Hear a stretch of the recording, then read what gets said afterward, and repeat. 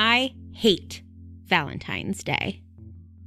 In my current, hopefully permanent relationship, I have a really easy pass on this commercial, half-pagan, half-Christian, violently originated, and exploitative holiday.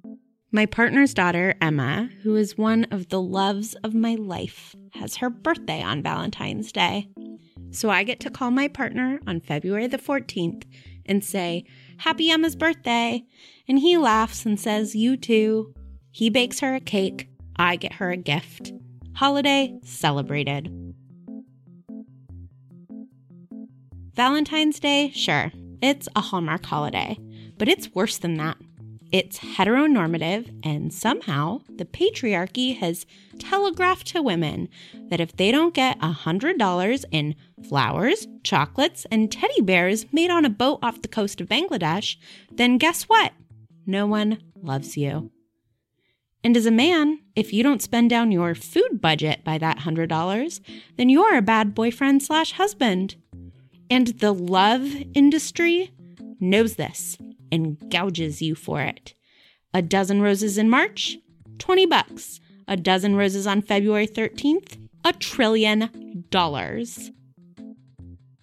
The love industry exploits mostly women's trained expectations of what happiness and romantic life looks like. Valentine's Day, you've ruined roses for me. Granted, there are people who do a great job with Valentine's Day. They use it as an excuse to be kind to each other. Groups of women go out and celebrate Galentine's Day. People cook meals for each other. I get very cute cards from all of my little godchildren, which I happily put up on my fridge and show off to anyone who comes into my home. Really, I'm just grumpy about holidays in general. I hate St. Patrick's Day because men don't need an excuse to pinch me, and I hate Halloween because men don't need a way to hide their faces behind masks to harass me anonymously.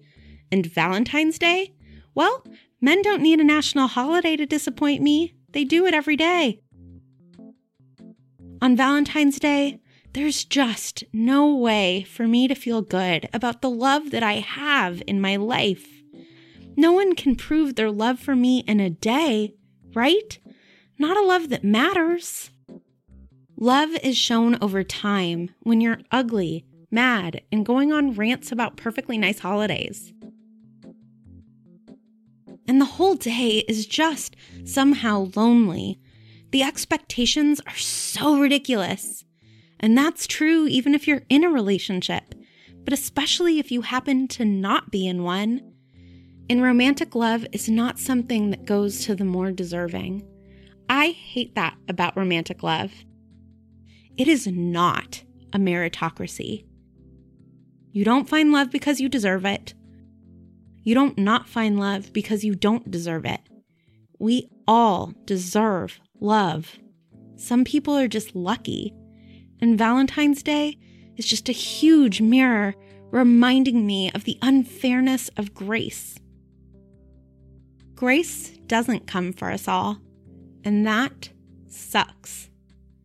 So like I said, I hate Valentine's Day. But I do love romance novels and rom-coms and stories about how people met and going to weddings with really good floral arrangements and open bars.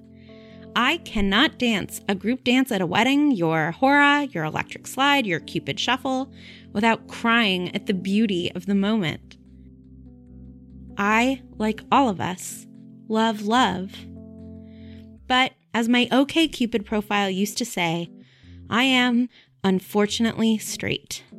And at this moment in time, I am having a really hard time believing in good men. I know a lot of them personally. I'm in a relationship with one of them. But the barrage of news stories and political decisions distracts me from wanting to honor them. That's why I like writing romance novels. Writing a romance novel is a sustained act of imagining rigorous, complicated love. It's not an overpriced gesture. It's a creative, difficult, and earned gesture. This is Hot and Bothered, Over 3 months, we invite everyone to write a romance novel with us, to imagine a world in which the love we deserve finds us all. We hope you can join us starting on May 21st. Happy Valentine's Day. Really, happy Valentine's Day.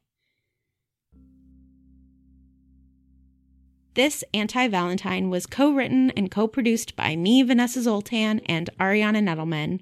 Our music is by Nick Bull. You can follow him on okcupid.com. He's also, unfortunately, straight.